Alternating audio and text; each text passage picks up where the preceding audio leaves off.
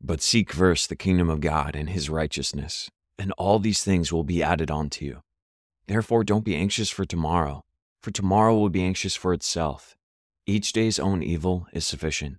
Matthew 6:33-34. Dear Heavenly Father, we confess that it's easy to get caught up in the worries and distractions of this world. Our minds often race towards tomorrow's concerns, neglecting the blessings and opportunities you've placed before us today. Help us to refocus, to seek your kingdom and your righteousness as the foremost desire of our hearts. Instill in us the faith to trust that as we prioritize your will, you'll provide for all our needs. Help us to live in the peace of the present moment, knowing that you are our provider and protector. Thank you for this assurance, this promise of provision and peace in your word. May we walk through each day with our eyes fixed on you, inspired by the promise that as we seek you first, everything else will fall into place. It's in the mighty name of Jesus that we trust for tomorrow. It's in the mighty name of Jesus that we rely on today. And it's in the mighty name of Jesus we pray. Amen. Welcome to Pray News, where hope is our only bias. Today's news at a glance: Congress narrowly avoids a complete government shutdown. Workers from Kaiser Permanente threaten the biggest healthcare worker strike in history. And California Senator Dianne Feinstein passes away at the age of 90. Today we reflect on just how fragile life can be. We are never quite in control of our circumstances, although we anxiously try and gain control every day, and that gets us in a lot of problems.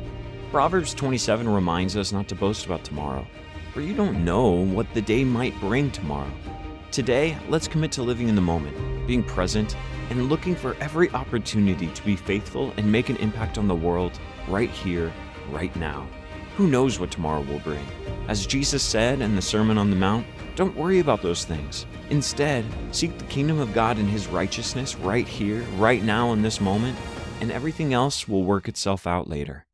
We're glad you're here. We pray today's take on the news leaves you informed and transformed.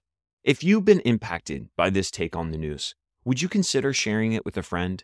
Sharing an episode with a friend ensures that other people get to hear the hope of Jesus in the gospel, but also get to be informed on today's news. Before we get to today's first story, let's hear a word from these sponsors. America. We are endowed by our Creator with certain unalienable rights: life, liberty, and the pursuit of happiness. At Grand Canyon University, we believe in equal opportunity, and the American dream starts with purpose. To serve others in ways that promote human flourishing and create a ripple effect of transformation for generations to come. Find your purpose at Grand Canyon University. Private, Christian, affordable. Visit gcu.edu. In a last-minute scramble to avoid a government shutdown, Congress passed a stopgap funding bill with overwhelming Democratic support late on Saturday. Republican House Speaker Kevin McCarthy abandoned demands from his own party's hardliners for a partisan bill, leading the House to pass the measure with a vote of 335 to 91. The stopgap bill manages to keep the government's lights on until November 17, 2023, averting a shutdown that would have caused most of the government's 4 million employees to go unpaid and halted many federal services, from national parks to financial regulators. Democrats described the bill's passage as a victory, highlighting that Speaker McCarthy had bowed to bipartisanship. 209 Democrats and a surprising 126 Republicans decided it was time for a crossover. Senate Majority Leader Chuck Schumer was seen nodding wisely, mouthing the words, "I told you so," as the rare moment of bipartisanship unfolded. Kevin McCarthy shifted from his initial stand, in which he insisted that any bill must pass the House with only Republican votes. This change led to some speculation that he may face some ouster attempt from within his own ranks. However, McCarthy stated that he's willing to risk his job for the greater good of the American public, signaling a focus on pragmatic governance over ideological purity. While 209 Democrats voted in favor of the bill, 126 Republicans also added their support, indicating a moment of bipartisanship in a deeply polarized political environment. Senate Majority Leader Chuck Schumer emphasized that bipartisanship was always the solution to avoid this shutdown. One noticeable aspect of the bill was its lack of additional aid for Ukraine, something that Democratic Senator Michael Bennet attempted to negotiate. The omission of Ukraine aid generated considerable debate, but ultimately, the urgency to keep the government open outweighed the inclusion of additional foreign aid provisions. There was essentially a standoff for lawmakers. We can fund our own government or fund the Ukrainian government. For now, you can't fund both. Lawmakers chose their own government, but it was a nail-biter. The bill's passage was met with a sense of relief, but also sparked debates on social spending and foreign aid. The public discourse seems to align more closely with the government's decision to fund its own government rather than Ukraine, remaining open and cautious approach to foreign aid. The bill's passage also relieves concerns over the U.S. creditworthiness, which was under threat according to Moody's rating agency. The drama unfolded just months after the government was brought to the brink of defaulting on its $31.4 trillion in debt. The bill sets a limit of $1.59 trillion in discretionary spending for the fiscal year of 2024, although some House Republicans are demanding a further $120 billion in cuts. This funding fight is but a precursor to more battles to come, as lawmakers are not considering cuts to popular benefit programs like Social Security and Medicaid at this time. While the crisis is averted for now, we have to put a big asterisk next to this victory. It seems as though we've only staved off something worse in the future, but we will continue to be hopeful and pray for the future of our nation and our lawmakers. In the wake of the avoided government shutdown, we are reminded of the biblical teaching from Ephesians 4:3 to endeavor to keep the unity of the Spirit in the bond of peace. Unity in any capacity is difficult to achieve, whether it be in our church relationships, our marriages, our businesses, and that extends to the government as well. Unity is something that we are meant to work hard for. In life, there are always going to be competing desires, worldviews, cultures, backgrounds, and incentives. Unity rarely comes easy because people are, rarely easy. As believers, let's be pioneers in peace, endeavoring every day for unity in our homes, our churches, and our workplaces. Hopefully, it's a trickle-up effect to our leaders and the nation as a whole. We want to endeavor to keep unity. We want to work hard to make sure that we are honoring all the people around us. The actions of our lawmakers who put aside partisan ambitions to avoid a crisis align with the scriptural guidance towards stability, social order, and unity. While debates on spending and foreign aid will absolutely continue, it's reassuring to witness moments of unity and pragmatism, however fleeting they may be. In a world where divisiveness often reigns supreme, the avoided shutdown serves as a reminder of the potential for cooperation and the importance of responsible governance. It prompts us to pray for our leaders, that they may continue to make choices that serve the greater good, just as Scripture mandates. With all this being said, let's lift this story up in prayer. Lord, we thank you for the wisdom and unity displayed in passing this crucial bill that averts a government shutdown. May this act of bipartisan cooperation serve as a reminder for all of us to strive for unity and peace. We pray for continued wisdom and courage for our leaders, that they might make decisions that benefit the greater good and reflect your principles in everything. We love you, Lord, and we trust that even as the government might seem unstable at times, your kingdom is unwavering and a pillar that we can lean upon. In Jesus' name we pray. Amen. As the clock ticks towards a potential historic labor action, more than 75,000 Kaiser Permanente workers across multiple states, California, Oregon, Colorado, Virginia, and D.C., are poised for a 3-day strike. This labor unrest comes after the employees' contract with the healthcare giant expired, making way for what could be the largest healthcare strike in U.S. history. The strike, if it happens, will not only send ripples through the healthcare industry, but also have a direct impact on thousands of patients nationwide. Unions representing the Kaiser workers have argued that the company is experiencing a critical shortage of employees. This shortage, they say, has resulted in severe staffing issues that have, in turn, compromised patient care and increased the mental health strain on healthcare workers across the nation. The union has requested that at least 10,000 new hires be made by the end of 2023 and are dissatisfied with the company's pay increase proposal, which they say does not match the rising cost of living. Does that sound familiar? This looming strike is a part of a larger labor movement resurging in the U.S., particularly over the last year. From the United Auto Workers starting walkouts at the big 3 U.S. automakers to the 5-month Hollywood writers' strike, the working class increasingly demands better wages and work conditions. This rise in labor action can be viewed as a reflection of the economic fragility and disparity that has plagued this country for the last 2 years. The stakes are particularly high in the healthcare sector. A strike here could have immediate implications for patient care. According to experts, while core services like emergency departments will remain operational, other essential services like pharmacies and labs could face degradation in several levels, causing delays and reducing outpatient services.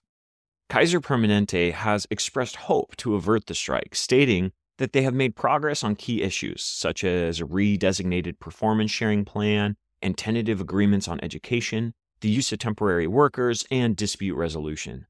The company argues that every provider in the nation faces staffing and burnout issues, partially due to the Great Resignation in 2021 and 22, when 5 million, million healthcare workers left their jobs. From a Christian standpoint, this situation offers a powerful moment of reflection on the biblical concept of justice, dignity, and community well-being.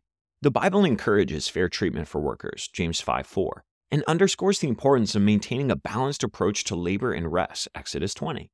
Whether you're an employee, an employer, or a patient caught in the crossfires of this monumental labor action, this is a moment to deeply consider how our actions and decisions affect not just us, but our neighbors as well.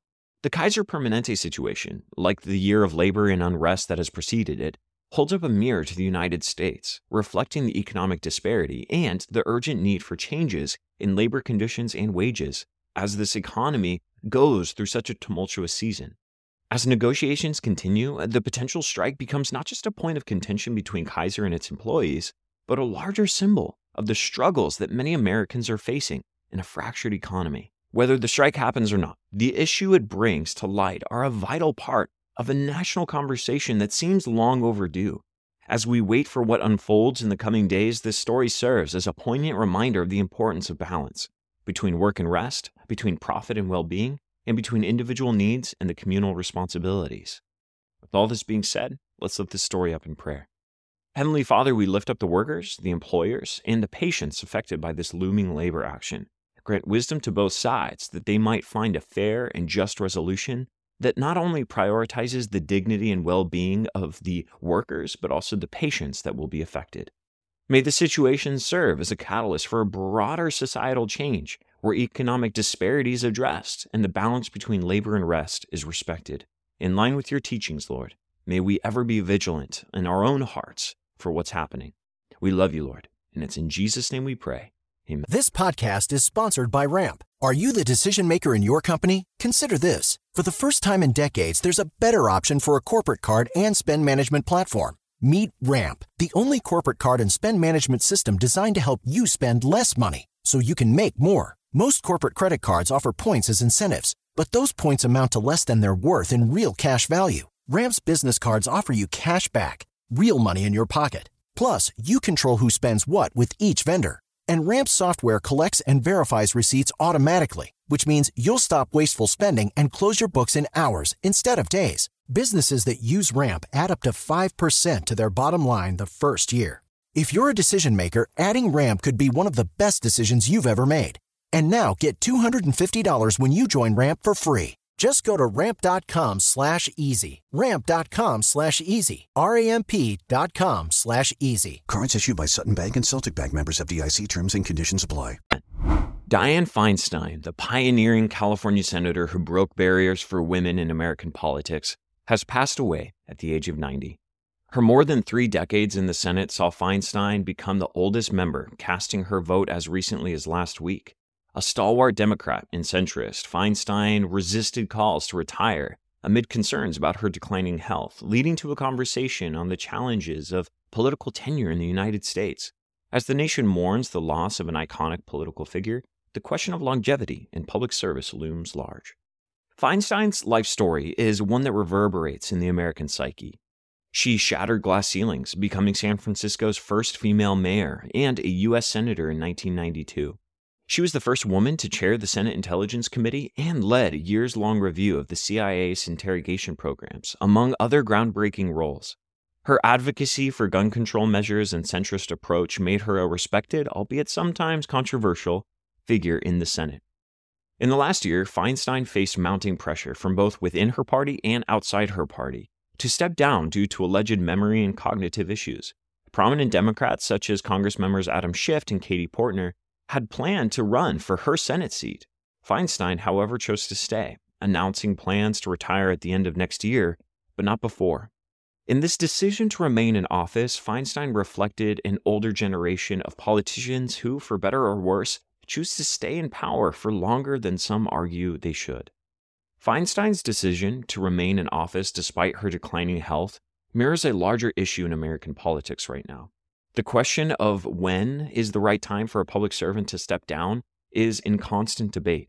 The challenge is real, both ethically and practically, as one balances the experience and wisdom accrued over the years with also the physical and mental toll that age inevitably brings.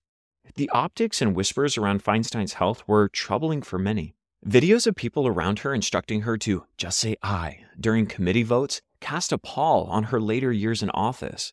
This is a wake-up call for politicians that perhaps are extending their tenure longer than they should, and the system that supports such extended tenure for these senior officials. Governor Gavin Newsom has now appointed LaPolza Butler to fill Feinstein's seat. Newsom's choice, however, was not without its contentious moments. It raises questions about whether the appointment was a fulfillment of a political promise or genuinely best fit for the role. Concerns not unfamiliar to the context of American politics and California politics in specific. While Feinstein's contributions to American public life are indelible, her resistance to stepping down serves as a cautionary tale for an entire generation of politicians.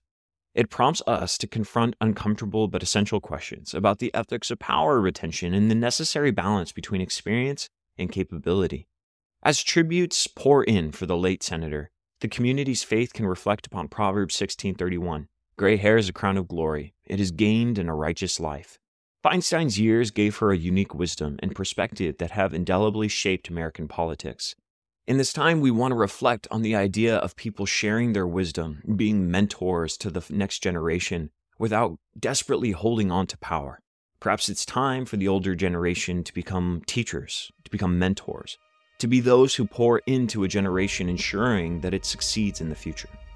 As we honor Feinstein's pioneering spirit and exceptional career, let us also seize this moment to reflect deeply on the nature of responsibility of public service, examining how our political system and individual politicians must adapt to serve a changing America. In the footsteps of Feinstein, may future generations of leaders find the wisdom to know when to continue and when to pass the torch. May her life serve as both an inspiration and a lesson for all of us. With all this being said, let's close our time together in prayer. Lord, we thank you for the life and service of Senator Dianne Feinstein, who broke numerous barriers and made significant contributions to public life. May her spirit of pioneering and commitment to public service inspire future generations who will come after her. We pray for wisdom for our leaders, both those entering public service and those exiting it, that they might serve justly, ethically, and effectively for the betterment of all. In Jesus' name we pray. Amen. Thank you for joining us today on Pray News. It is our aim to be informed and transformed. We pray today you would proceed with hope, love, and determination to be a force for good. If you've enjoyed this take on the news, consider writing us a review and share your experience. You can sign up for our newsletter at praynews.com. There you'll find sources to all of our reporting. Be sure to download the Pray.com app to make prayer a priority in your life and experience the Bible in new, exciting ways. God bless.